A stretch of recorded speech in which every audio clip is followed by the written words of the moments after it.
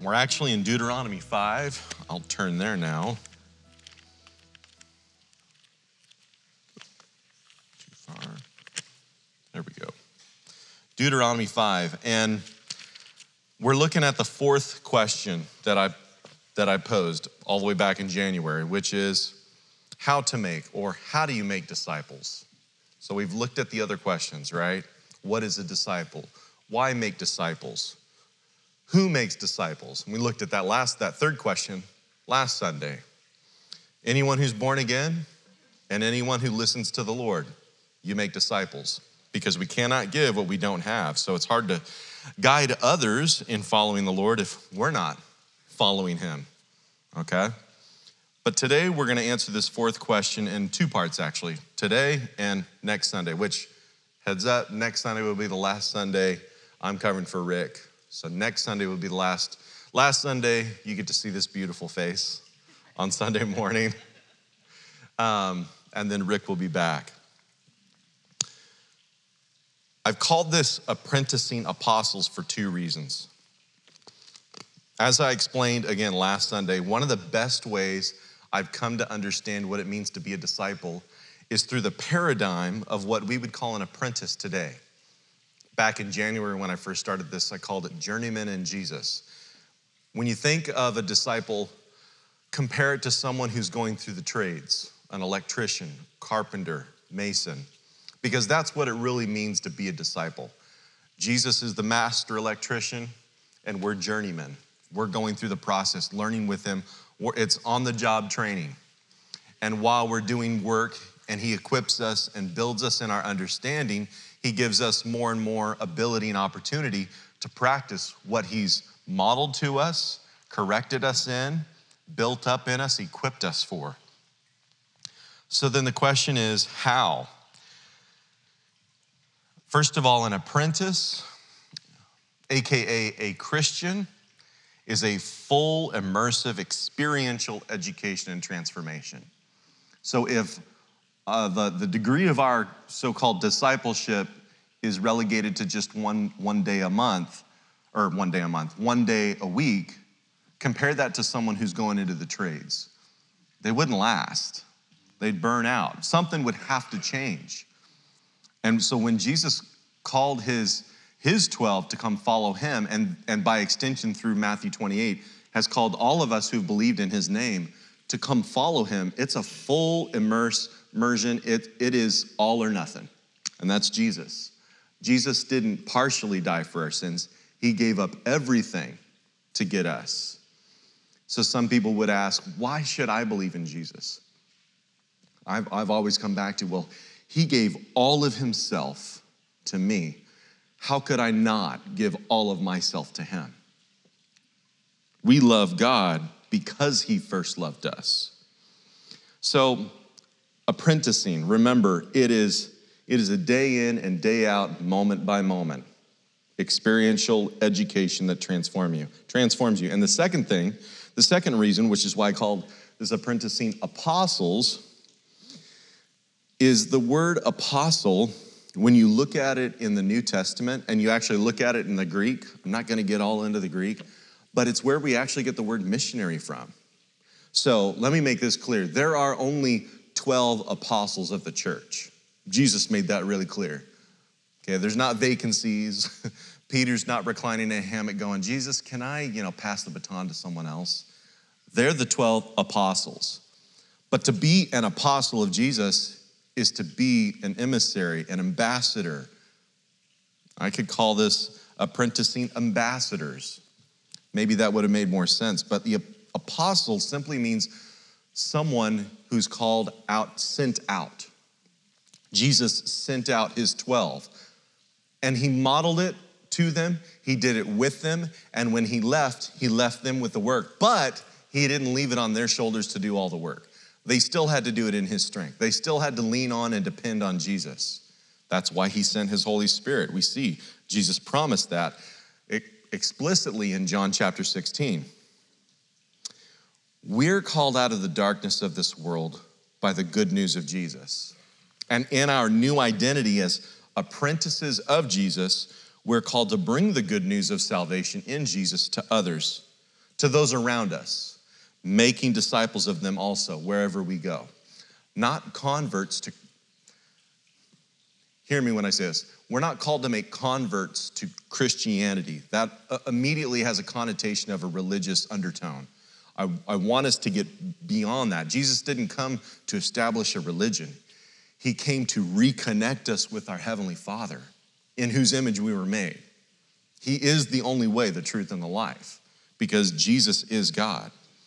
So God had called Moses to call Israel out of their darkness.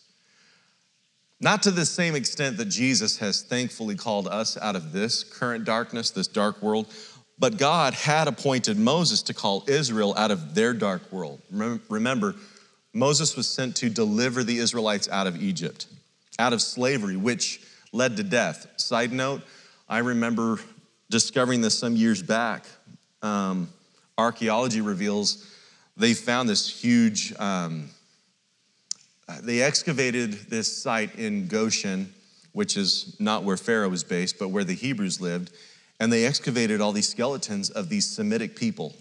The Egyptians are not Semitic people. And they started to see all these male skeletons, and most of them died out between the age of 30 and 35. That's how oppressive life was for the Hebrew slaves in Egypt. They couldn't make it past their 35th birthday. If you were 35, you were an old man. It was rare to go past that. God called Moses to deliver his people out of that incredibly heavy oppression that had an inevitable result in death. Moses delivered God's people out of slavery and death, and he's a picture of who Jesus is, who truly rescued us out of slavery to sin, which leads inevitably to death. So like Jesus, God had called Moses to lead Israel out of their darkness, but not just to save them, not just to go, you're free, now go do what you want.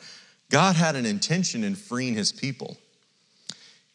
He had Moses deliver them out of slavery and death so that they could realize their true identity.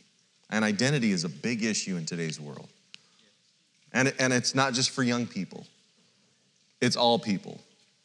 I've seen plenty of people who come, they go through the Navy, successful career, they come out and they joke, I don't know what I'm gonna be when I grow up. Many who have a hard time letting go of, who found their identity in what they did rather than in who they are. I think Michael Jordan is another great example of that. Everything I see about that guy revolves around basketball, and I'll see him on social media pop up, and he feels like he has to defend his ability as the greatest basketball player against these other young bucks. And I'm like, Michael, it was decades ago. Let it go. You don't have anything to prove to anyone. But when I hear him talk like that, I go, I don't think Michael knows I know based on what I've heard come out of his mouth, he doesn't know who he is. Because all of his self-worth is based in what he can do rather than who he is. And that's why, this is not even my notes, that's why Jesus told us we have to be converted and become like children, because children don't find their worth and value out of what they can do at home.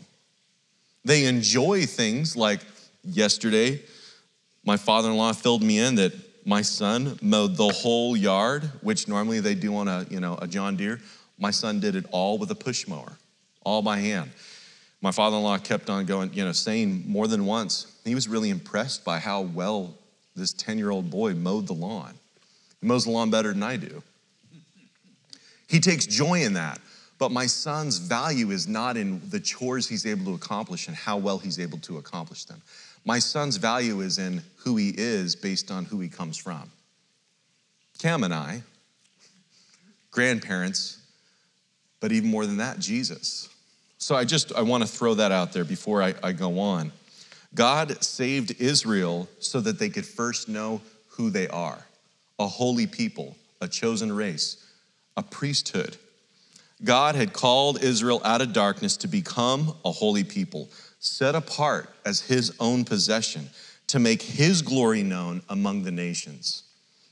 Israel was being apprenticed in becoming, you could say, a nation of apostles or missionaries to the world as a priestly nation. Exodus 19:6. That was God's original intent and desire for Israel, that they would be a whole nation of priests.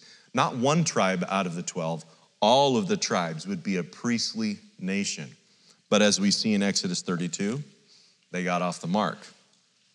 But with that, let's go to Deuteronomy chapter 5.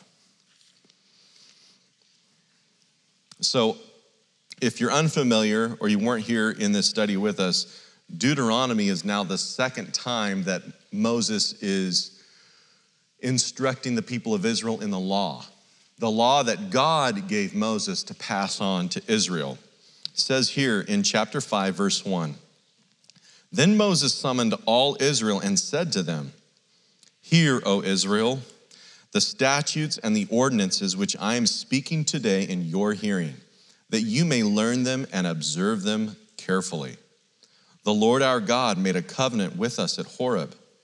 The Lord did not make this covenant with our fathers, but with us, all those of us alive here today.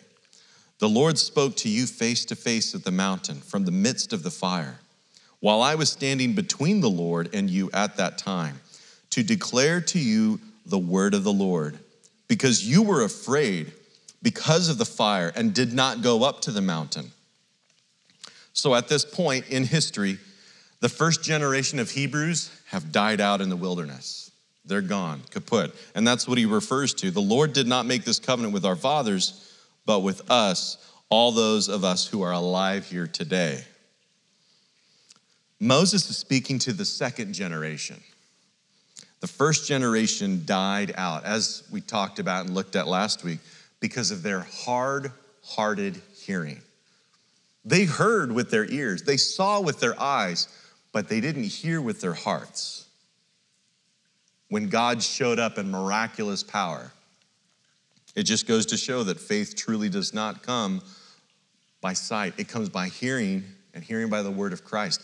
They heard God's voice, but they didn't receive it. Hebrews 3:15, "Today, if you hear his voice, do not harden your hearts as when they provoked me. For who provoked him when they'd heard? Indeed, did not all those who came out of Egypt by Moses? And with whom was he angry for 40 years? Was it not with those who sinned, whose bodies fell in the wilderness? And to whom did he swear that they would not enter his rest, but to those who were disobedient? So we see that they were not able to enter because of unbelief. Not because God didn't make himself plainly, simply, clearly, powerfully known. He was right there. So for all the folks who are like, if God's real, show yourself to me, and then I'll believe. We see time and time again throughout scriptures, that doesn't do it. Moses was chosen by God to deliver Israel out of slavery and death, Exodus 3:10, for the purpose of facilitating them into faith, closeness with God, to follow him as a nation of priests, Exodus 19:6. If you're taking notes, I've only got 3 points for you. Right now, the first point, we're looking at a facilitator. Moses was a facilitator. It's a different way of perceiving a prophet. But that's exactly what he did. God spoke to Moses, Moses spoke to them. God showed Moses, Moses showed Israel. And it was through Moses that God used to draw his people into greater faith. He used Moses as a facilitator for his people to grow in their faith with him. God didn't just save Israel to save them. He saved them to reveal their true identity and purpose. They needed someone, though, here. They couldn't do this on their own. They didn't save themselves out of slavery. They didn't leave Egypt of their own accord. They didn't survive through the wilderness to Mount Sinai on their own best efforts. They didn't pull themselves up by their bootstraps and make a way. They didn't pioneer the Sinai and the Arabian desert on their own. It was impossible for, upwards of 3 million people to travel, sick, old, little, infants, young. This was all done by God's hand, but he manifested himself through a man named Moses for the sake of drawing Israel to God, not to Moses. Israel couldn't do this on their own. They needed someone who was already close to God to facilitate their faith in how to have fellowship with God. That's all he's desired for his people Israel. That's all he desires for us. Relationship. All these things that we want to do. I remember for me, for so many years was hung up on wanting to do these things. God put on my heart, or I had a passion to bring the gospel and partner with others and bring the gospel to the Middle East. But God, fortunately, by his gentleness and patience, helped me see that what I do has to come out of who I am. And before Israel could do anything, they had to understand and they needed to have their identity founded and grounded and solidified through fellowship. And Moses was the man God chose to make that happen, to start that process. Israel needed a friend of God to show them how to have fellowship with God. And so I don't know if you're already picking this up, but for us, what's the application? Not that we are Moses and we don't live under the law, but like Moses, we're called. If you have received Jesus' call and you've received him as your Lord and Savior, you are now an apprentice. You are a called one. And he's called you to know him and to make him known to others. We've been appointed to be facilitators for others to come to faith in God. But a facilitator has to model that. There are things that I've done to show my son how we do things. I remember a few summers back, Cam and I decided the kids would see us cooking and whatnot, and they, little kids want to be a part of what their parents are doing still at that point. And so we decided, you know what, why don't we pick one day of the week for Ezra to cook dinner for the family, and then another day of the week, Judah will.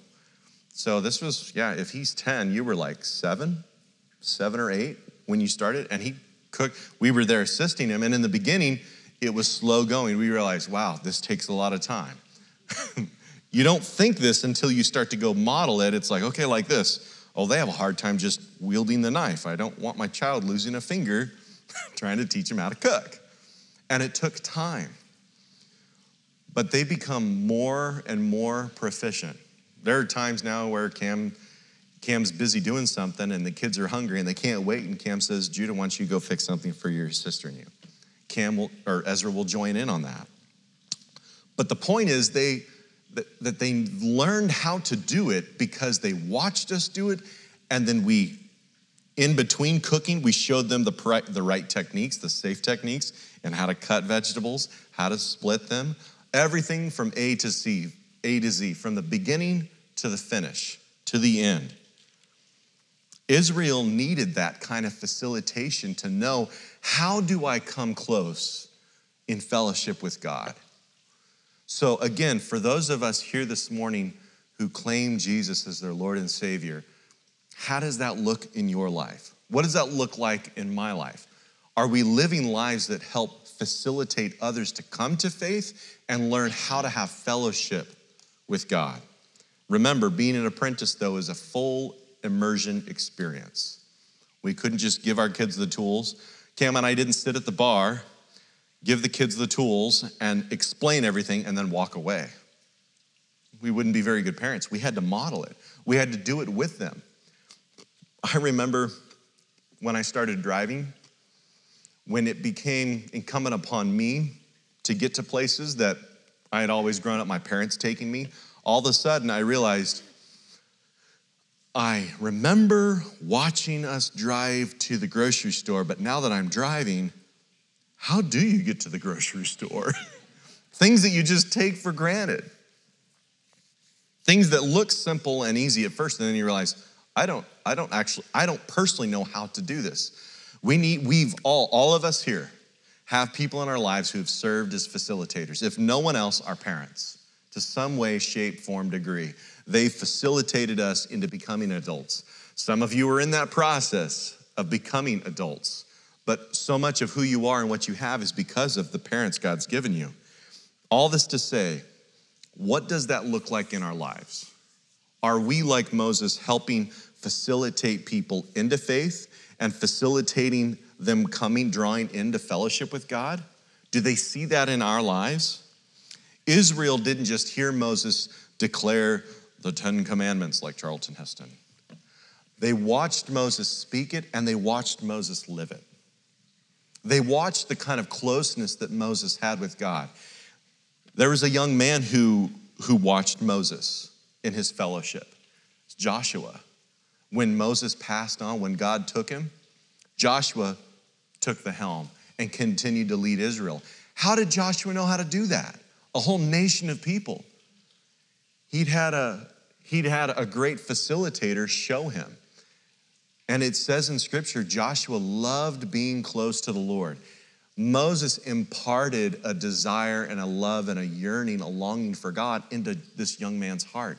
So when Moses passed on, that longing continued, and it was birthed in Joshua's life.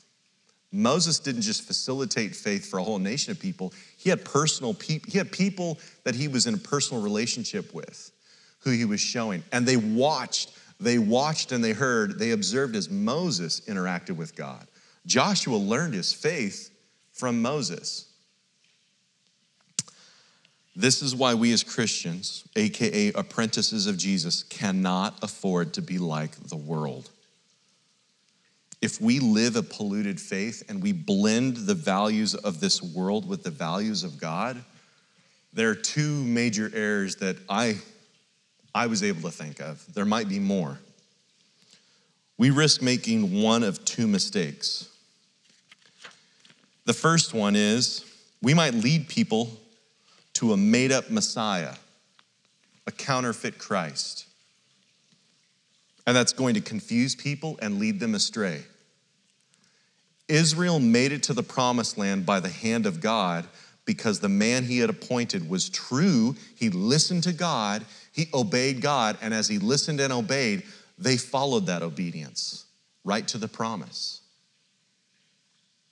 But there are a lot of people, pastors, churches, that are not declaring and teaching the full counsel of God, Genesis to Revelation.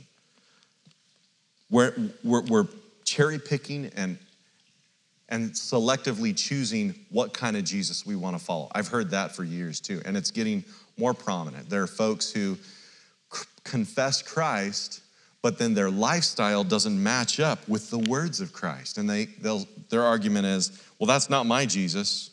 Part of me goes, yeah, I totally agree. That's not your Jesus. You're not following the Jesus of the Scriptures. You're following a self-made Jesus, a Jesus that fits your paradigm, your opinions, your thoughts, your feelings. There were things that Moses was called to do by God that was not popular, not fun. When he came down off the mountain, I'm kind of getting ahead of myself here. He came down off the mountain. He had to take the people of Israel to task. People had to die because of what God confronted them with. Incredible sin, the likes of which I can't even describe in detail because it wouldn't be appropriate. And Moses, being the facilitator for the Lord with the people of Israel, had to do some really unpopular things. But he couldn't deviate from his devotion to God. Otherwise, the people would drift.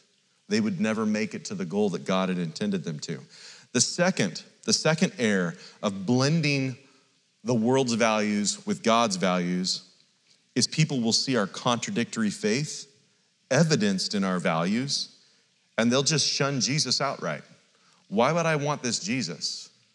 A lot of people have grown up thinking, why do I want to become a Christian? It's just a list of rules. I see a lot of these Christians who tout this stuff as true, but then they go do the same things I do. They talk the same way I do. They value and live the same way I do. I heard it said this last week, and I couldn't agree more. We hear so many people say, oh, I identify as a conservative Christian. I'm a liberal Christian. I won't go down that road. But they put this adjective in front of the noun, which starts to imply that their devotion is to the first thing and not the last thing. I'm more concerned about being a conservative than I am being a Christian. Remember, Jesus He perplexed the people that he was around. He wasn't like the Pharisees. He wasn't like the Sadducees. He respected the authorities, but then he preached things that contradicted the values of the authorities, like, who is this Jesus? Jesus abided in the Father, and he lived the values of the kingdom of heaven. We're called, as Christians, aliens in this world. We're foreign to this planet, the values, the systems of this place. And we cannot dilute that. We're supposed to embrace that and walk in that, just as we see our mentor, Jesus, our Lord, our Savior, live that out. So either, if we blend the values of the world with the values of God, we're either going to lead people astray and confuse them with a counterfeit Christ, or people are going to see that and get a bad taste in their mouth and go, they're hypocrites. They say this, but they act just like us. I don't want anything to do with that. We read an example of this between Moses, who facilitated the Hebrews to faith in Yahweh, versus what we see Aaron doing, remember in Exodus 32 with the golden calf. He facilitated their faith in a forgery. And I remember when Rick went through this last, I never realized this, maybe a lot of you had, but it wasn't that the Israelites were worshiping another God in their mind.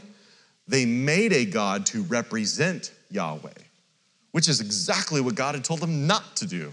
Don't make anything in my image. Don't create something and say that's who I am, because there's nothing like me. Instead of trying to come up with ways to understand who I am, take my word. Take me at my word.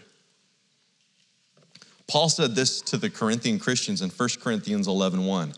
Be imitators of me, just as I also am of Christ. So notice, he doesn't say, be imitators of me, period. He says, imitate me as I also am of Christ. In other words, imitate me as I imitate Christ. Because Paul's mission was not to make little Pauls, Paulines. It was to make Christians, apprentices of Jesus, devoted disciples of the Lord. And this is an important lesson for us who claim to know and follow Jesus. We cannot facilitate others to come to faith and follow Jesus if our own faith is flawed. Let me explain that a little bit. I'm not saying we have to be perfect before we lead others to faith. But we have to be open and honest about who we are in our following the Lord. My kids, I want them to see when their mom and dad get things wrong. And then I want them to see their mom and dad, when they get things wrong, repent. Because our kids need to learn how to grow up and learn how to live a life of repentance. God is not looking for an opportunity to condemn us, but he's always making course corrections. So I'm not saying that we have to be perfect, but when we are living our lives contrary to his values, our faith is deviating from the Lord, from what he clearly teaches, we're operating out of a flawed perspective, out of a flawed fellowship with the Lord, and it could really hurt other people. Israel was ignorant. When I say ignorant, ignorance is just lack of knowledge. They were just ignorant, like children, in how to approach God. And they needed someone to facilitate their faith in and fellowship with God. And Moses is a picture of the law. So Moses was appointed to help facilitate the people of Israel in fellowship with the Lord. But Moses, we see throughout Scripture, is a picture of the law. Does the law help people come together in relationship? The law is given for one reason, to prosecute those who break the law, right? Sheriffs, highway patrolmen, cops, they don't hang on the side of the road with a radar waiting to give out gold stickers and lollipops to everyone who obeys the speed limit. They're looking for the lawbreakers. That's what the law is. God didn't give the law to Israel to show them this is what you must do so that you can be right with me. He gave them the law so that they would see, this is what I must do to be right with the law or with the Lord, but I can't. How do I do that? Moses messed up. He messed up royally. And the people of Israel knew it, which is why he never got to enter the promised land. Moses was not perfect. But like David, he had a heart after God. And when he messed up, he accepted it. He submitted himself to the Lord for whatever discipline he had to experience. But unlike the law, which cannot connect us to God, love does. It's the love of God, which has been revealed through Jesus. Jesus is the true facilitator of our faith. It's through Jesus we come to faith. It's through Jesus we come to know the love of God. It's through Jesus we come to know our identity. Jesus, who is the love of God, connects us with the Father. John 10:1-4, truly, truly, I say to you, he who does not enter by the door into the fold of the sheep, but climbs up some other way, he is a thief and a robber. But he who enters by the door is a shepherd of the sheep. To him the doorkeeper opens, and the sheep hear his voice. And he calls his own sheep by name and leads them out. When he puts forth all his own, he goes ahead of them, and the sheep follow him because they know his voice. So Jesus said to them again, truly, truly, I say to you, I am the door of the sheep. I am the door, verse 9. If anyone enters through me, he will be saved and will go in and out and find pasture. We have to remember that. Jesus is the author and the perfecter of our faith. So I want to ask us a question before we get to the next point here. Does your lifestyle facilitate others to faith, or is it causing them to fall away? That's a sobering question to come to grips with. So I pray you don't just answer it in your head right now and move on with your day. I hope it's a question that you take to heart, you talk to the Lord with. Is there anything in my faith, in the way I see? When I say faith, I don't just mean belief. Paul said, I believe, therefore I speak. We speak out of what we believe. So it's one thing to say, no, I believe Jesus, and then move on. Look at your lifestyle. What about the values in your life represent your faith in Jesus? Does your lifestyle facilitate others to faith, or is it causing them to fall away or to ignore Jesus outright? So pick up with me in verse 6 here. Yeah, boy, I just skipped a bunch of verses here, didn't I? Oh, that's why. Never mind. Chapter 5, verse 22. What we see in verses 6 through 21 are the 10 commandments. I'm not going to get into that today. But in verse 22, we read, these words the Lord spoke to all your assembly at the mountain, from the midst of the fire, the cloud, and the thick gloom, with a great voice, and he added, no more. He wrote them on 2 tablets of stone and gave them to me. And when you heard the voice from the midst of the darkness, while the mountain was burning with fire, you came near to me, all the heads of your tribes and your elders. You said, behold, the Lord our God has shown us his glory and his greatness, and we have heard his voice from the midst of the fire. We have seen today that God speaks with man, yet he lives. Now then, why should we die? For this great fire will consume us. If we hear the voice of the Lord our God any longer, then we will die. For who is there of all flesh who has heard the voice of the living God speaking from the midst of the fire as we have and lived? Go near and hear all that the Lord our God says. Then speak to us all that the Lord our God speaks to you, and we will hear and do it. So they recognize, wow, we've heard him and we're still alive.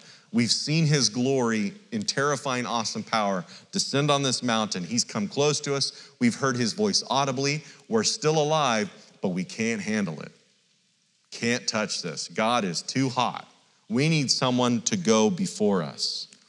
And that's the next point here, an intercessor. An intercessor. Those who encountered the holiness of God in the Old Testament could not fully grasp it or understand it, let alone endure it. So they looked for an intercessor, someone who could mediate on their behalf. And that is why Moses was made. God knew this ahead of time. And that's why Samuel was named.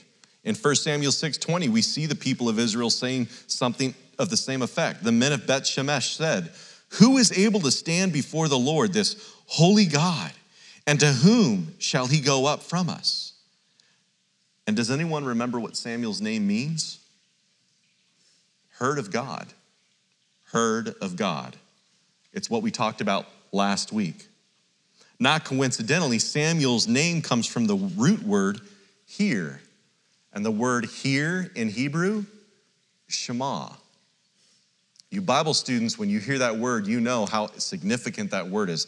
That probably epitomizes the modern day belief of Judaism in a nutshell. Shema, hear. He says it in Deuteronomy 5:1, "Hear, O Israel." He says it again in Deuteronomy 6:4, "Hear, O Israel." Hear. Listen, Linda. Listen to me. Pay attention. Don't just listen, acknowledge, and go on and forget what I just said. The action of hearing is way more than just observing noise. It goes way beyond that. In Deuteronomy 6:4, again, it reads, "Hear, O Israel, the Lord is our God, the Lord is one." Moses was constantly advocating and interceding to God on Israel's behalf. That's what they asked him to do in verse 27, and we're going to see here in a minute. That's what Moses goes and does in verse 28. Moses was constantly talking with and petitioning God to save Israel. If you go through the Exodus, when he leads them out of the wilderness, you think these people will never complain or grumble again. But what do we see them do? Constantly complain and grumble. They go 3 days without water in the desert. I get it. That's exhausting.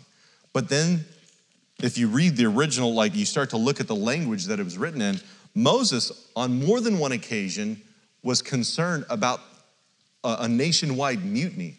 They wanted Moses' head on a pike. It got that bad more than once. Moses goes to God, and he doesn't say, "God, strike them dead." He says, "Please have pity on them. Have compassion on them." Why was Moses able to pray for a people who were like a thorn in his side, a constant pain in his neck? Because Moses had spent time in his faith with God.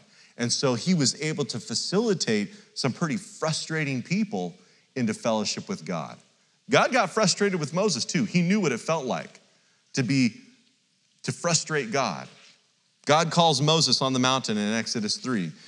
And over as God tells him, "This is who you are. This is what I'm going to have you do."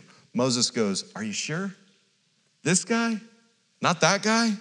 But Jesus, or Lord, I've got issues with my speech. I'm not a well-trained man." And he comes up with all these excuses. And God finally says, enough. I don't want to hear it anymore. Go and do what I said. Moses knows what it's like to get on God's frustrated side. And I believe because of Moses' relationship with God as a friend, he was able to have compassion on the people who frustrated him. And frustration is an understatement. Throughout his ministry, Jesus prayed to the Father on his disciples' behalf. I don't have the verses, but all you have to do is go through the Gospels. Maybe this is something you could do this week. Go through the Gospels, even just one of them, and see all the times where Jesus is talking to the Father. In the midst of being with people, he goes to heal a man who's blind. And what does he do? He sighs. He says a couple words to the Father, and then he heals the man. You see that throughout the Gospels. Jesus, when he went to pray, he didn't just go away early in the morning to a quiet place and pray for hours on end. He did that, but he was always talking with the Father, even in the midst of people. And people observed that. His own 12 observed that kind of connection and relationship with God as his Father. That's not how the Pharisees talk. That's not what the Sadducees teach. That's not how the pagans pray. Jesus, this rabbi, is different. It's because he was facilitating them into faith in God as their Father. And in order to do that, Jesus spent a lot of time interceding. Intercessor. Jesus instructs his disciples to follow his example in Luke 10:2. And he was saying to them, the harvest is plentiful, but the laborers are few. Therefore, beseech the Lord of the harvest to send out laborers into his harvest. I don't know when Les came up with this term, but it's ever since 2020, probably because Les heard me complain enough. But fortunately, and if you know Les, you know this is the kind of guy he is, he doesn't condemn you. He can be very strong, but yet gentle and even affirming at the same time. And I was sharing some things and people that I was having a hard time with. And at some point in our conversation, he said, let's stop talking the problem and let's just pray. I don't know about you, but I grew up learning how to talk the problem. We go on news, and what do? They talk the problem. And they point the fingers at everybody else. Jesus didn't go and constantly gripe and complain to the Father about the 12 that the Father had given him. He prayed for them. Are there people in your life that you want to see come to faith in Jesus, but they're making bad decisions, and you're like, man, I don't get it. Why don't they see how Jesus is the answer for all the issues in their life? And then we might go complain with our spouse, a sibling, friends, and before we know it, we're gossiping about this person, and it's really easy to slip into slandering them. And ironically, you got there because you originally cared about them. There's one person we can always go to and talk about anyone in any way, and it's not gossip. God the Father. It's time and I include myself in this, it's time we pray first of all, not last of all. That's really convicting to me. Because my wife this last week heard me complain about things I won't go into with you this morning. Grumble, complain, wallow in. And meanwhile, God the Father is going, any day, Jake, come talk to me. Come talk to me. And there's always an excuse. I will, or I know that's the right answer. Well, if you know it's the right answer, why don't you just do it, Jake? If it's so obvious, why don't you do it more? If you want to make disciples of Jesus, you've got to intercede for them. We have to be praying for people. If we want to see more people come to faith, what are we doing as a fellowship to get on our knees and beseech the Lord of the harvest? There are young people, I can say this, maybe not as an authority, but someone who's done work with young people for years. And I can tell you there is something happening right now, at least in this country, in this younger generation, late teens, young adults. They're hungry for the truth. They just don't know where to find it, and they don't have anybody to help them get there. And then some of us feel so disconnected, we don't know how to relate with them. Well, why don't we go to the Father? Jesus is, again, the perfect example of what it looks like to take the divine and translate it on our level. Jesus bridged the gap. Jesus facilitated us into faith. He interceded for us before we did, and he continues to pray for us even right now as I speak. Jesus, Scripture teaches us, is praying for you and I because he's the high priest of God. He is the high priest. What is the high priest's job? To intermediate for the people with God. But Jesus also called us to follow his example. How many of us are embracing that identity as a priest? I know that might be weird for some of you. He's called you as a priest to serve him. What do priests do? They help people. They pray for people. The priests of Israel interceded for the people of Israel. They would take the people, their concerns, their cares, and bring them to God the Father. And they would speak on God's behalf to the people. If we want to see more people come to faith in Jesus, if we really want to see this world changed by God's glory, we need to stop talking the problem and stop thinking and acting like we can save the world through our best efforts. We need to stop getting so hung up on the methods. There might be some really anointed people who've done great things for God, and there's some things you can learn from them. But the method is not a 10-step plan. The method is Jesus. Actually, the plan is Jesus, and the method is the Holy Spirit. That's why Jesus sent his Holy Spirit, to help us, to guide us, to comfort us. And he did say that the Holy Spirit would convict the world of unrighteousness. So if you're walking in truth, don't be surprised if you offend people. They're not offended by you. That's something I have to remind myself all the time of. Jake, you're not that important. If you're offending them and you spoke the truth, is it really you they're offended by? We need to stop acting and thinking like we can save the world. We're not going to hand the keys of the kingdom of God to Jesus for him to come. He's going to do it. And we need to start going to our knees. We need to start praying. True, penitent, repentant petition for the Lord to save us. When Moses was on the mountain for 40 days and 40 nights, what do we think that was? Prayer. He's conversing with God. That's what prayer is. He's not just telling God all of his issues. He's not just asking God for help. He's listening. Daniel prayed in repentance for the sins of his people as well as himself. In Daniel 9, this man who in the scriptures is not recorded sinning, we know he sinned because he's not perfect, but nowhere in the book of Daniel do we ever see any of his sins highlighted. And what does he do when he prays in Daniel 9? He confesses his sins with his people to God. He interceded for his people Israel. Daniel is in Babylon because of the wickedness and rebelliousness of his people. And Daniel lumps himself in with that group and intercedes for Israel to God. We see Nehemiah do it in chapter 9, and we see Ezra do it in chapter 9. Once Israel faced God's glory here at Mount Sinai, they asked Moses to be their intercessor. But what made Moses different? He's flesh and bone just like them. Why wasn't he intimidated? Why wasn't he pulling back? Why was he able to come close to God when the others couldn't bring themselves to?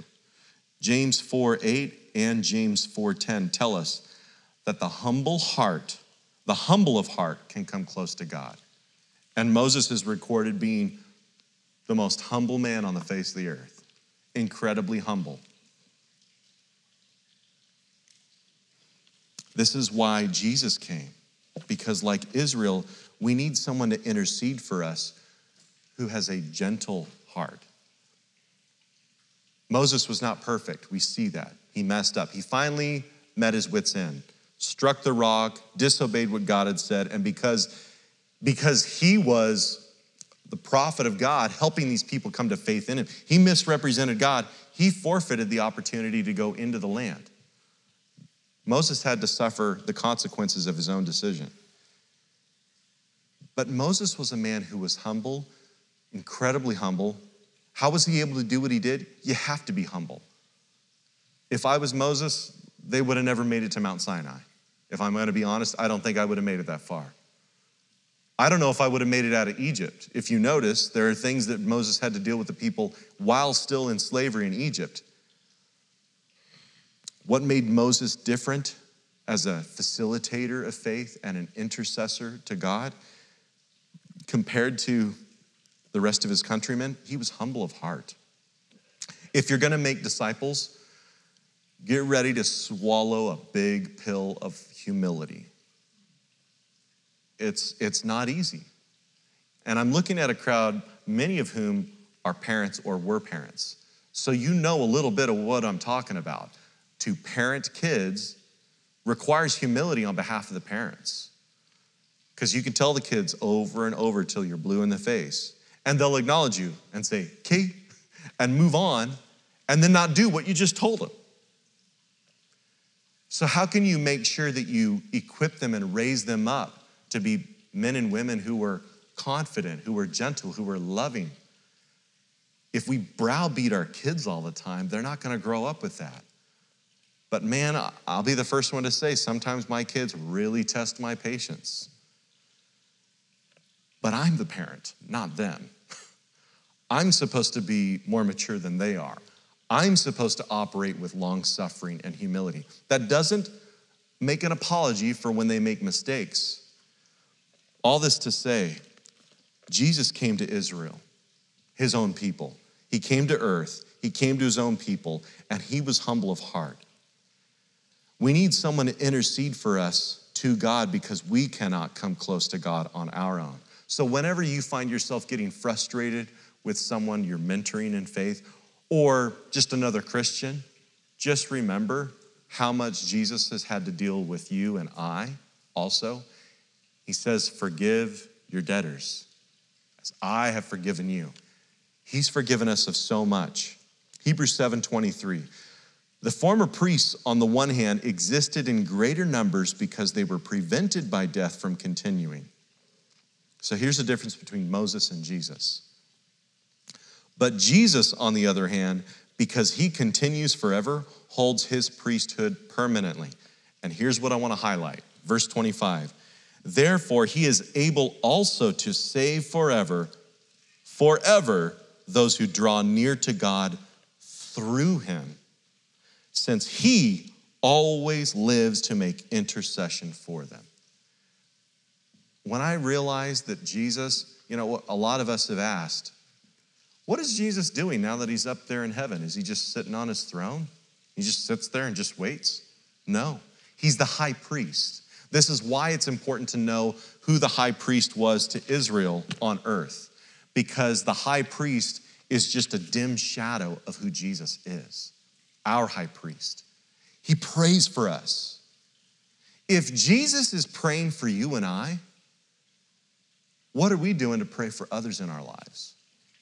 Are we talking the problem? Are we gossiping about people who frustrate us? Or are we going to the Father, who is the only one who can fix their hearts in the first place? And ours as well. The other person is rarely ever the other issue. The issue at hand is how I respond to the person. And we need to learn to respond in prayer first. Leviticus 20, verse 26. Thus you are to be holy to me. For I, the Lord, am holy, and I have set you apart from the peoples to be mine. Consider this with me. Jesus became human like us so we could be holy like him. That's a profound thing right there. And there's so much touted and praised in our world about, my faith in humanity, and we think the quintessential, the paradigm for truth in life is us. We miss the mark. Jesus didn't come to affirm us in our humanity. He came to save us from our humanity and to make us holy like him, because God's design for us since the beginning was to make us children, his children. God doesn't want to make us more human. He desires to make us more holy like him. 1 Peter 1:14, as obedient children, do not be conformed to the former lusts, which were yours in your ignorance, but like the Holy One who called you, be holy yourselves also in all your behavior, because it is written, you shall be holy, for I am holy. So, brothers and sisters, if we want to see the lost saved, we need to be less like the world and more like Jesus. And one of the things that Jesus does all the time is pray. We've got to grow in our desire and our ability to intercede. Because you could be very gifted as a speaker, as an apologist. You can make a defense for your faith and dumbfound and shut down all the critics and opponents. But if you're not able to communicate love to them, if you're not able to win their heart, you could have won the conversation, but you lost the person. I started to learn when I was in college, as I started to grow in my ability to share my faith, I started to realize, man, there were times where I had conversations with people where I answered all their questions, all of their objections I showed them to be null and void and false. I had them dead to rights, and yet they walked away unchanged. And I started to realize, and I don't remember when and who, I think it was a number of people and situations, the Lord brought to my attention, Jake, you're not talking to me first before you go talk with them. Maybe I want you to say something differently. And maybe, just maybe, I'm the one that changes their heart, not your eloquence or your ability to argue and debate rhetoric. You might know the truth. The Pharisees knew, quote, the truth, but they were blind at the same time. Jesus came praying before he went into ministry. What was Jesus doing before he healed and saved people? He prayed for them. We see it in Luke 22, verse 31. He says, Simon, Simon, behold, Satan has demanded permission to sift you like wheat, but I have prayed for you that your faith may not fail. And you, when once you have turned again, when your heart has been converted, strengthen your brothers. Jesus prayed for Peter before Peter was tempted and failed. He prayed for him. And as the church goes, so goes the nation. The reason for the depravity and spiritual insanity we see in our country, I believe, is because we as the church have forsaken holiness, and we've boiled our prayer down to religious incantations before meals and bedtime. Again, I wear that with you. When do I pray? Before my meals and before bedtime. But Jesus said, do not cease praying. Jesus never stopped praying. He was always talking with the Father. That is one reason his ministry was so successful. We can relegate and go, well, Jesus is God, so that's why he's successful. He emptied himself of his glory, Philippians 2, chapter 2 tells us. Jesus put on flesh. He was acquainted with our weakness as humans. He modeled to us how to live this life. And how did he live his life? He didn't lean to his own understanding. He acknowledged God in all his ways. He trusted in the Lord with all his heart. He leaned on and depended on the Father. If we want people to see the Father, we have to face him. The people of Israel saw God through Moses because Moses was always looking to God. I remember years back, some of you know a brother of ours, Ray Rempt. I asked him to sub for me one Tuesday and Wednesday night, I think, for our students. And when I got back from vacation, I wanted to take him out to lunch and ask him what he thought. And there were lots of things that he observed and experienced, but I'll never forget, and I'm sure I've said this before up here on a Sunday, so some of you have heard this. I'll never forget. Ray said to me, Jake, if there's one thing I would encourage you to do with these students is teach them the fear of the Lord. I was like, that sounds, so I remember hearing that going, yeah, good. Inside I'm like, what exactly does he mean? How do you teach students the fear of the Lord?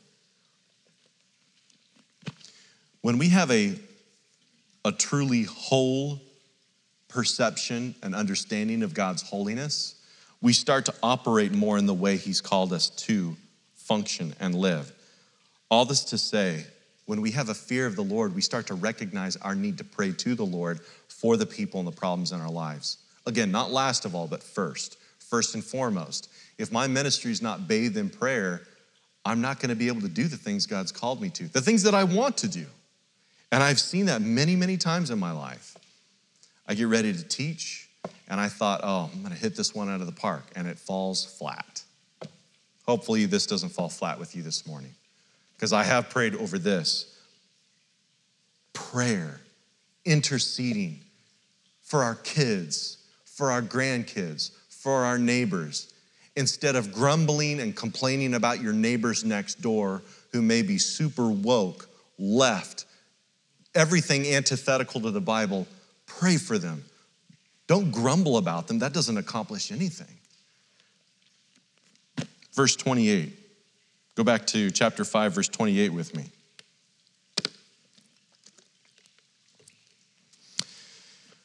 The Lord heard the voice of your words when you spoke to me.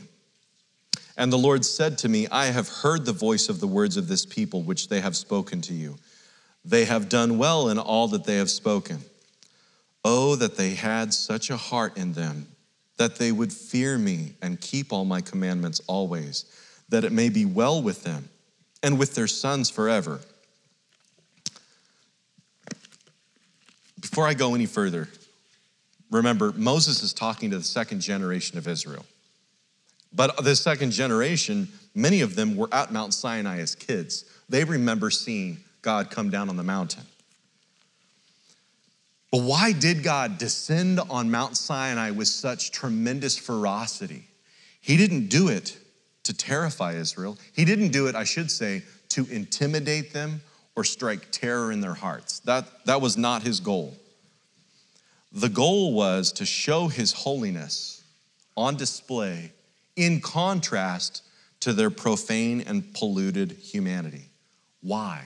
For the purpose of maturing them into holiness through humility. Holiness comes through humility. Why was Moses able to do what he did? How was Moses able to lead Israel to God and lead them to the promise? Because Moses was a humble man, and humble men and women constantly are in intercession with God the Father for help, for his guidance, for his inspiration, for his power. Because as well as some of us know our faith and can reason the scriptures, if the Holy Spirit is not inspiring it, it's just words coming out of our mouth with no power behind them. I've said some things in the past to people that to me, on the surface, it was simple, really simple. And all of a sudden, you can see the light come on inside. They're like, wow, what you just said. I'm like, what did I just say? Because it wasn't Jake. It wasn't Jake in his knowledge, in his so-called wisdom, in his memory of Bible verses. It was the Holy Spirit using me to speak into the heart of a person. God, Jesus was interceding for that person. Jesus was praying for me.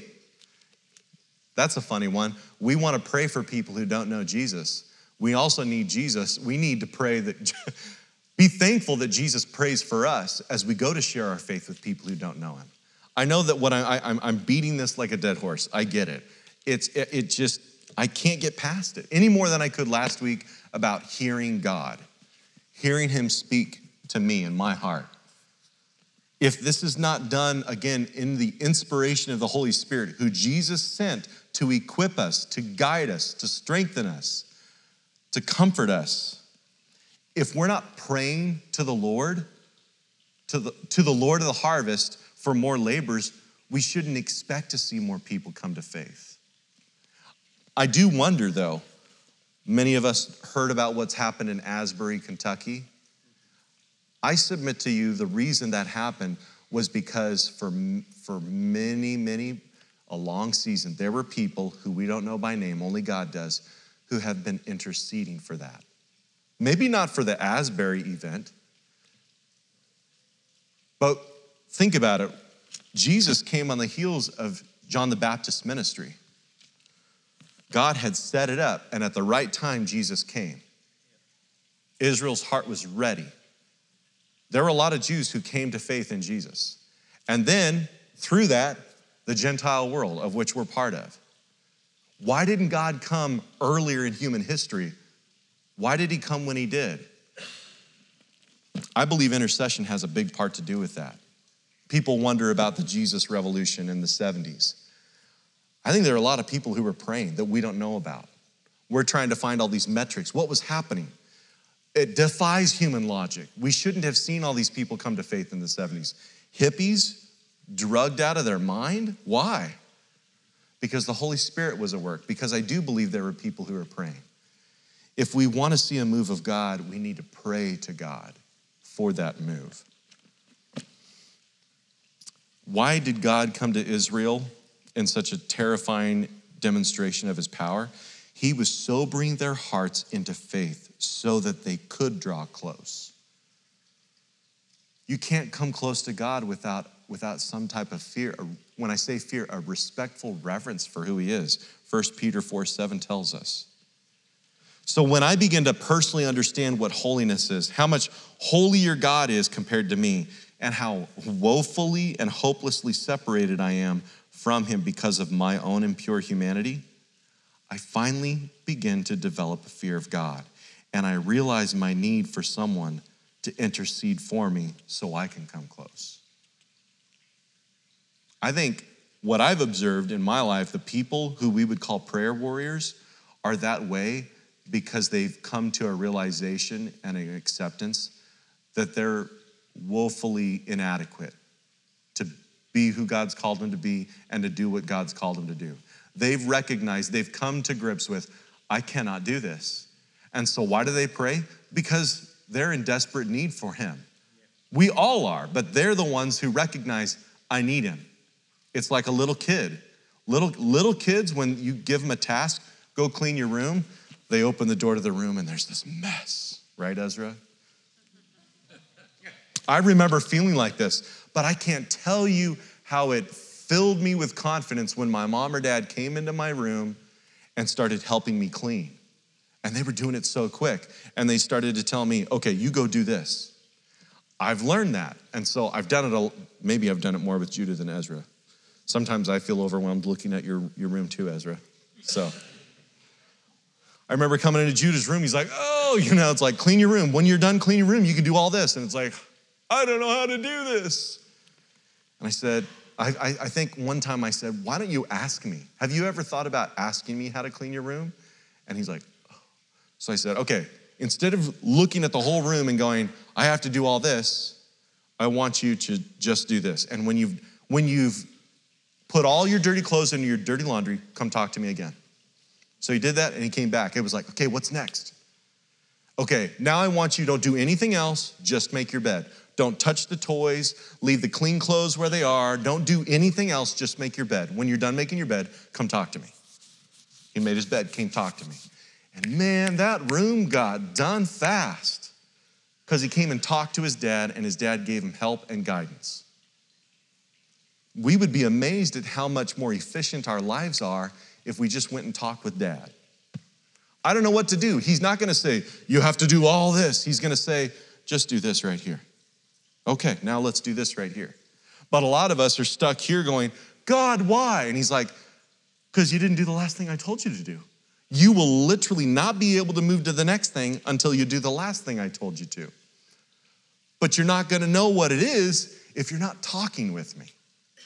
How do I talk with my family member about Jesus? How do I share my faith with my neighbor, with my coworker? How do I come alongside and help a fellow disciple? Because again, we're not discipling people to become like us. We're discipling people to become like him, which means it's a group effort. And actually the reality is we disciple each other. God uses us to bring points of mentorship into each of our lives. You've done it with me, I do it with you. Why? Because we're all kids and we're all learning together how to follow the Father.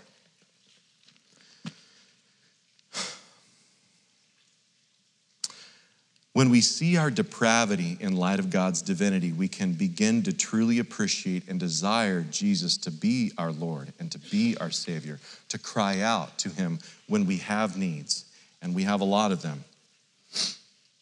So here's the next question before we look at our last point. What does your daily intercession look like for disciples and for future ones? What does your daily life of prayer look like? And I'm not just asking how often or how long do you pray. We need to get that out of our heads. I didn't tell Judah to come talk to me, but you have to talk to me. You have to meet your quota of 5 minutes every half hour. That's so religious and strict. And what's the point? He needs to come talk to me as long as he needs to talk to me until he can get this figured out. So if it takes him 30 seconds, great. If it takes him 30 minutes, then I'll wait and we'll be patient. We'll talk about it. Usually if it takes 30 minutes, I'm more patient than he is. And that's another problem that we face, right? When God had Moses come up to Mount Sinai to receive the commandments, it didn't happen in 40 minutes. It happened in 40 days. And in that time, Israel strayed. They went berserk in the lusts of their flesh. How can I develop perseverance in prayer? There's only one way to do it, and that's do it. I've also, I think, shared this story. When I was playing football in high school, I was a defensive lineman, and I was quick with my hands, but I was not a fast runner. I'm still not a fast runner. I run fast, Dave, but I'm not a fast runner. I can still hustle, but I was never like fast in the 40 yards or the 100 meters. Give me 5 yards and I'll be on you before you know it. After that, yeah, I'm great out of the blocks. After that, it's gone. So I'm talking with the coach for the defensive backs, wide receivers, even the running backs. He coaches guys who are fast on how to be fast. So I asked him, Coach Roberts, I want to get faster. I want to decrease my 40-yard dash time. What do I do to get faster at the 40? And he said, do it. Huh? I'm just thinking, okay, what you need to do is get the parachute, because I saw the sprinters, track and field, they had the chutes, they had the sleds, they had all these different programs and how to increase their speed and their fast twitch muscles. And he tells me, run the 40-yard dash. Well, that's my problem, coach. I'm not fast at it. I want to increase my speed. And he said, do it, and do it a lot. If you want to get better at something, you have to do it a lot. There's just no other way around it. I was watching yesterday, Japanese man who was an architect, and then he left that trade, and he's now known in Japan as a gyoza master. Like, he only does one thing. He makes pot stickers. That's all he does. But they're unrivaled in the whole of Japan.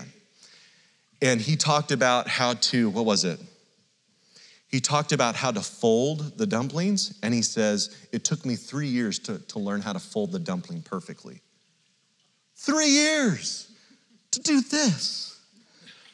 But he's a master at it, and he's called a master for a reason. You don't gain mastery over something in one short spell. This comes to mind. Some of you have said this over the years. You saw me when I first got up to teach for Rick. It was back in the barn. I was a hot mess, sweating bullets, right? I think my shirt was drenched when I came up to speak. And I remember that Jake back then, and I've had some of you come up to me and say, Jake, I just want you to know, it's been so neat watching you grow. And I'm like, thanks.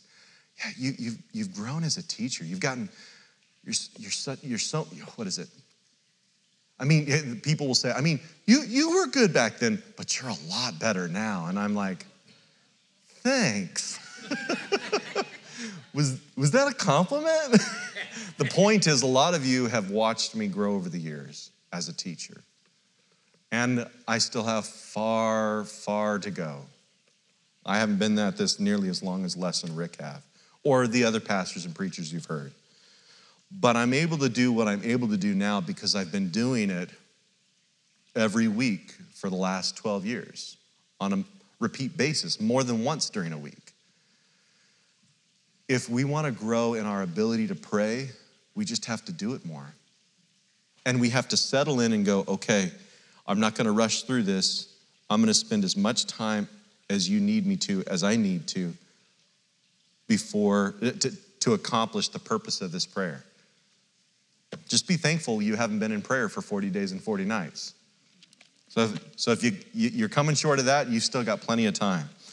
All that to say, we need to take an introspective look at our intercession. How do we make disciples? We facilitate. How do we make disciples? We intercede. And lastly, we need to live an example. Look at verse 30 with me. Chapter 5, verse 30. He says, God says to Moses, and Moses, it's so funny, Moses is recounting this to the second generation. It's like hearsay on hearsay.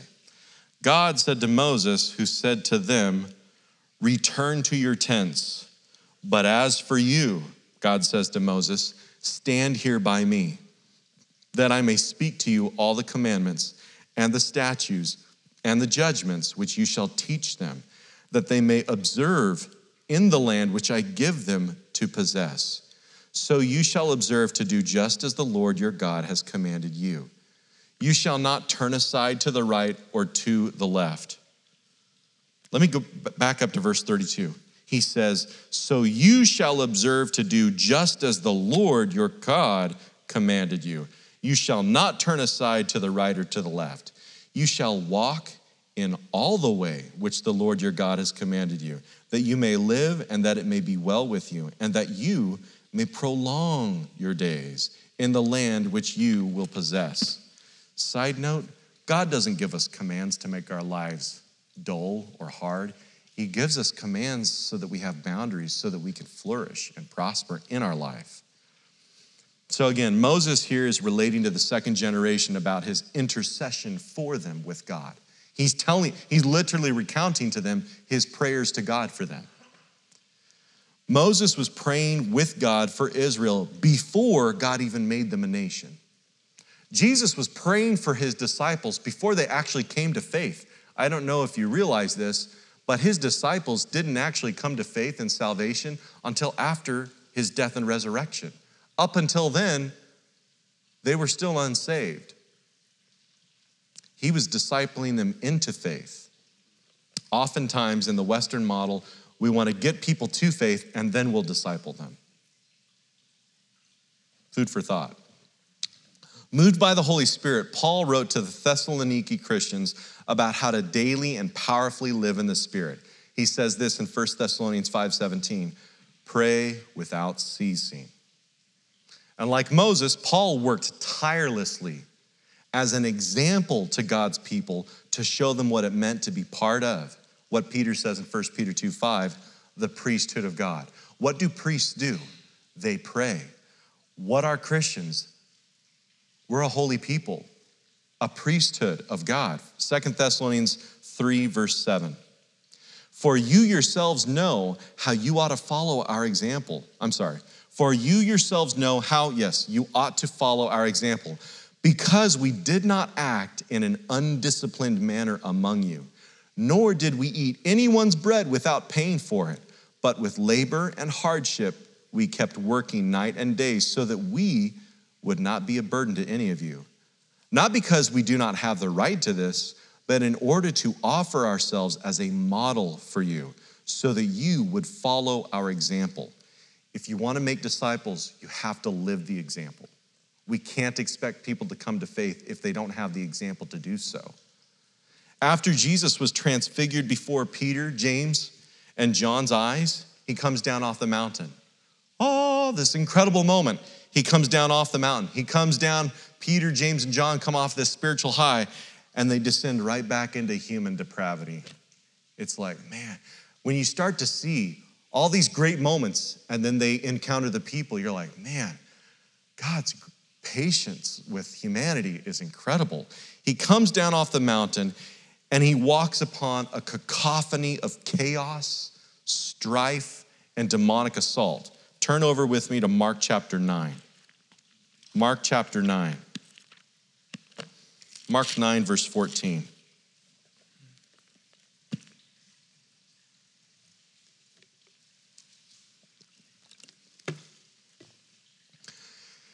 Mark 9:14. When they came back to the disciples, they saw a large crowd around them and some scribes arguing with them. Immediately, when the entire crowd saw him, that's Jesus, they were amazed and began running up to greet him.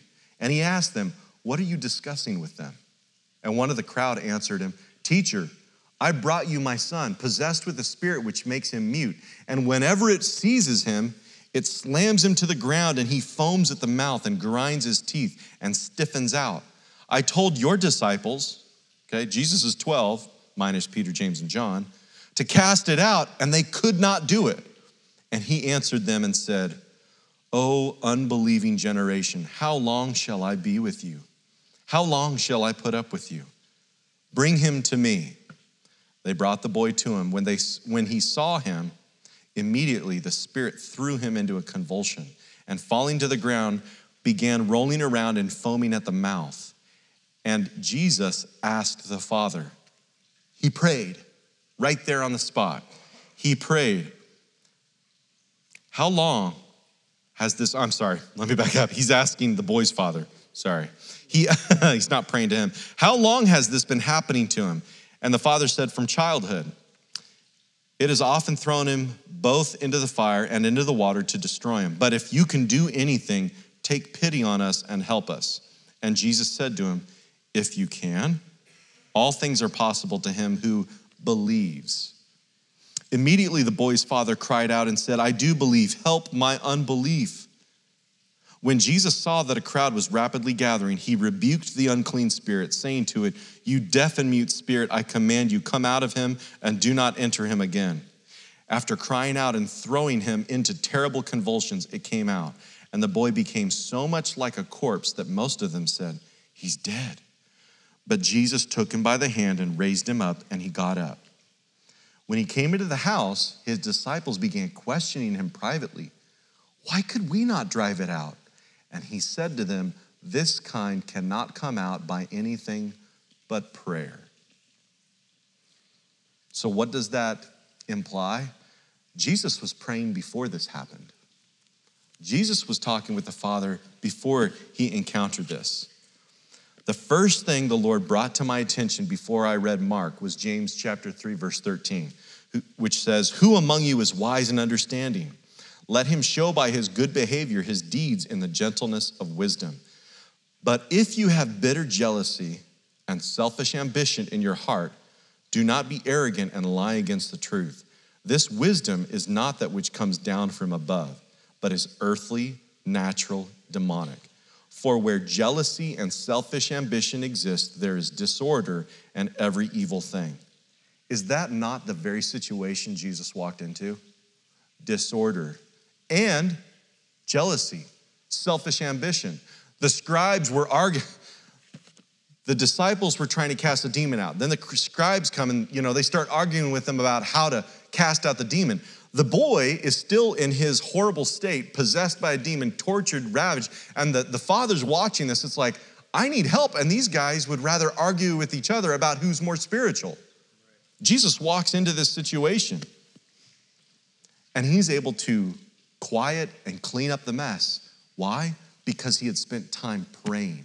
This situation, this problem is not going to get resolved any other way except by prayer. We need to pray. And the reason I bring it up is because Jesus was demonstrating and teaching them as an example. Remember, the disciples had already been sent out to cast out demons. They had done this before. That's why they were perplexed. Jesus, you've given us authority. We did this in the past. How come we couldn't do this one? And he gave them an example. He cast the demon out and he said, this only comes out by prayer. I pray, boys. Do you pray? How often do you pray? If you want to be able to do this, you need to pray more. Not an eloquent speech, simple, honest, tried and true conversation with the Father. Then you'll be prepared. Moses had a similar experience in Exodus 23 through 31. He goes up for 40 days and 40 nights. Jesus went up to the Mount of Transfiguration. Moses' face is glowing, okay? He's in the presence of the Holy One. Jesus is transfigured before his disciples, and they see him for a moment in his true form. And then Moses comes down from the mountain, and what is he confronted with? Chaos. Demonically inspired debauchery. What does Jesus come into? Demonically inspired division and strife. This is exactly what James 3:14 and 16 talk about. So how did Moses put a stop to this?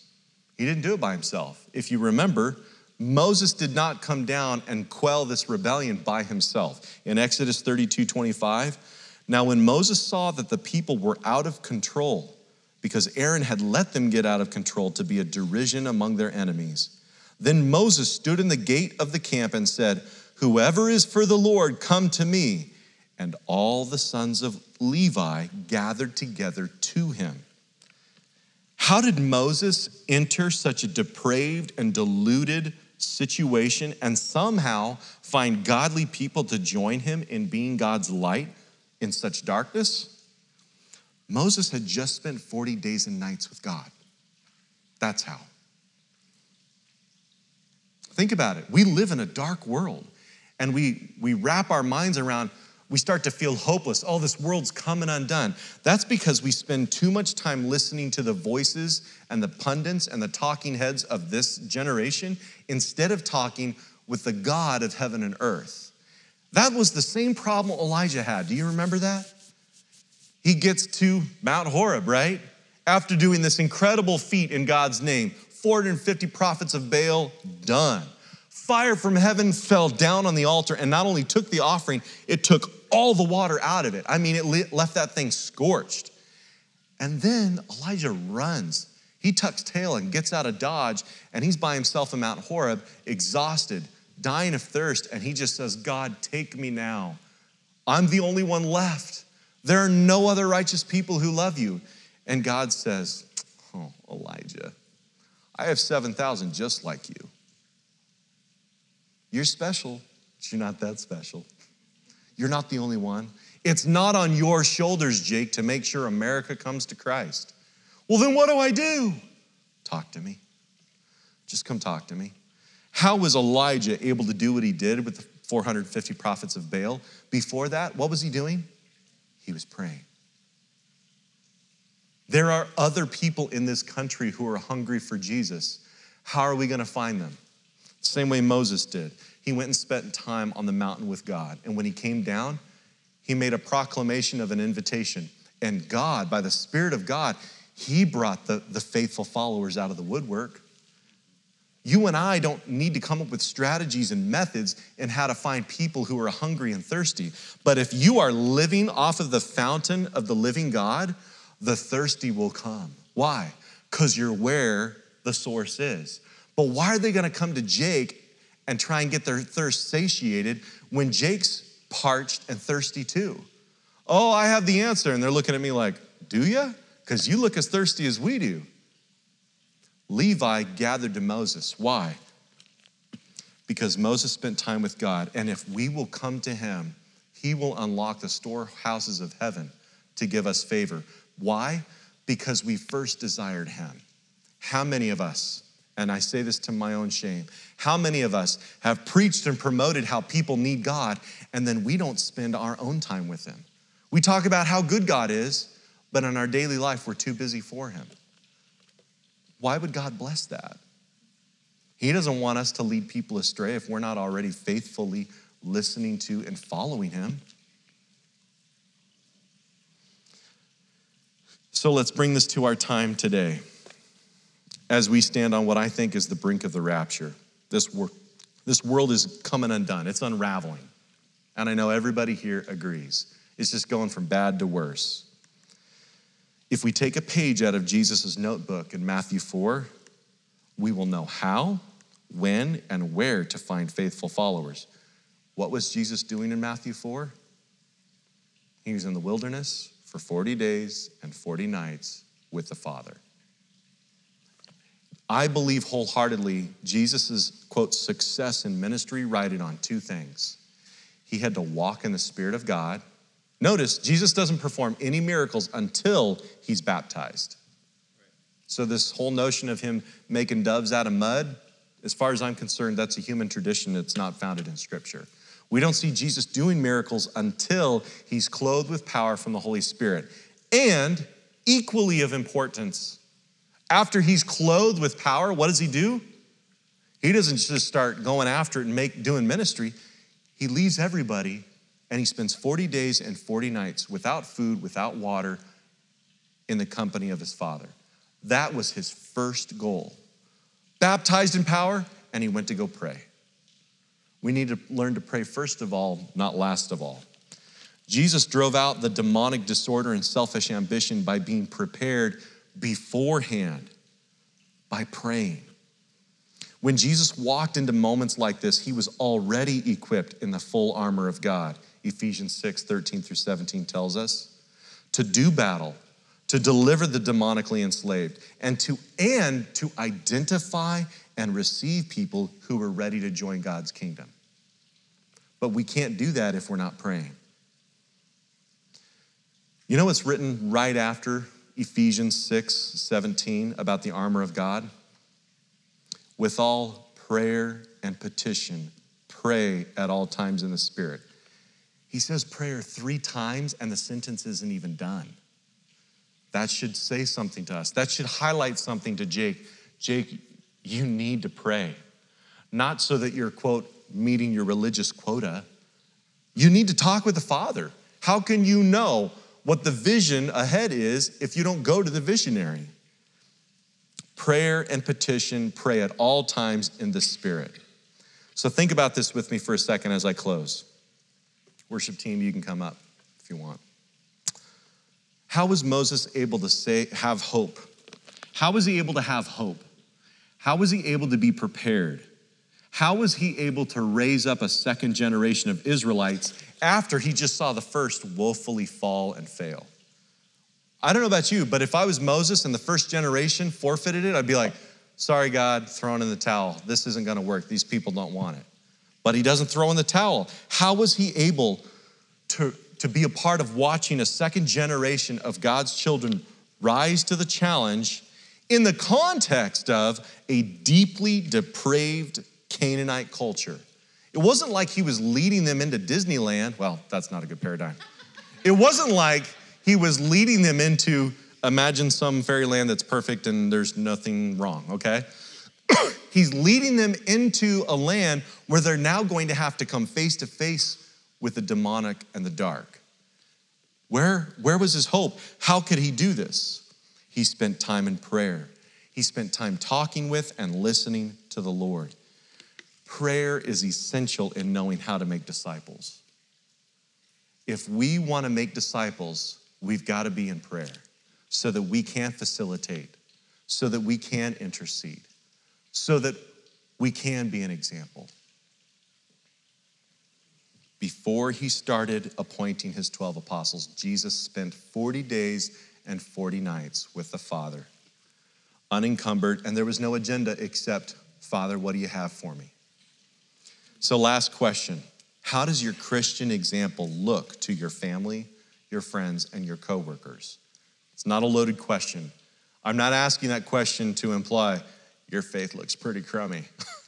That's not why I'm asking it. I want us to take an introspective look and go, what does my example look like? Can people see God's values at work in my life? Are the thirsty and the hungry coming to me because they see I'm getting satisfied on the bread of life, filling up on the eternal fountain of joy? Peter says, be prepared to give a reason for the hope that you have. Why would I need to be prepared to give a reason? Because they're coming to me asking, Jake, what do you have? You're different. You have something I want, but I don't know what it is and I don't know how to get it. Can you help me? There. But before I start helping facilitate them into fellowship with God, I needed to already be in intercession praying for them to God. And for myself, let's be honest. Moses prayed to God for himself and how to lead Israel. So if we want to make disciples, we need to go to Jesus to facilitate our faith through prayerful intercession, living by his example. If you want to know God, Jesus is ready to make intercession for you this morning. If you're in this crowd this morning and you've gotten any of this, I know some of you are really tired, and I know my voice has a tendency to put people to sleep. I know that. But if you're here this morning, and you're like, I know about Jesus, but I don't personally know him, you could start that today. If you have people you desire that you want to see Jesus save and transform, let's pray together and intercede for them. You can do that right now. We're not going to pray for you. We don't have some higher anointing. We have the Spirit of God with us as much as you do who know Jesus. But we'd love to pray with you. And lastly, if you want other Christians to become passionate followers of Jesus, be the example. Be the example by following the example. Show them by living a holy life devoted to God in prayer and practice. I just want to encourage all of us to facilitate opportunities so that people can see, hear, and experience God for themselves. But they're not going to do it if they don't see us doing it first. Would you pray with me? Lord, we thank you. I know that this has been there's probably some strong exhortation in this teaching, and I don't mean to come off self-righteous. If I did, I apologize. That's not my intent. But you are straightforward with us, and you call us. You call us to peace and rest and quietness. But as you told your people through Isaiah, they wouldn't have it, and so they were overcome. Help us to not be overcome by the darkness, but overcome the darkness with your light, which means we have to be connected with you. We cannot give to others what we do not have ourselves. So, Lord, would you inspire us as your people? Follow your example so we can be an example to others. Lord, and if there's anyone in this fellowship this morning or who watches us later who doesn't have a relationship with you yet, I trust, Holy Spirit, and ask that you would guide them into that relationship with yourself. Thank you again for this hour, this 2 hours, and I ask that you would encourage and bless your people this morning. In your name, amen.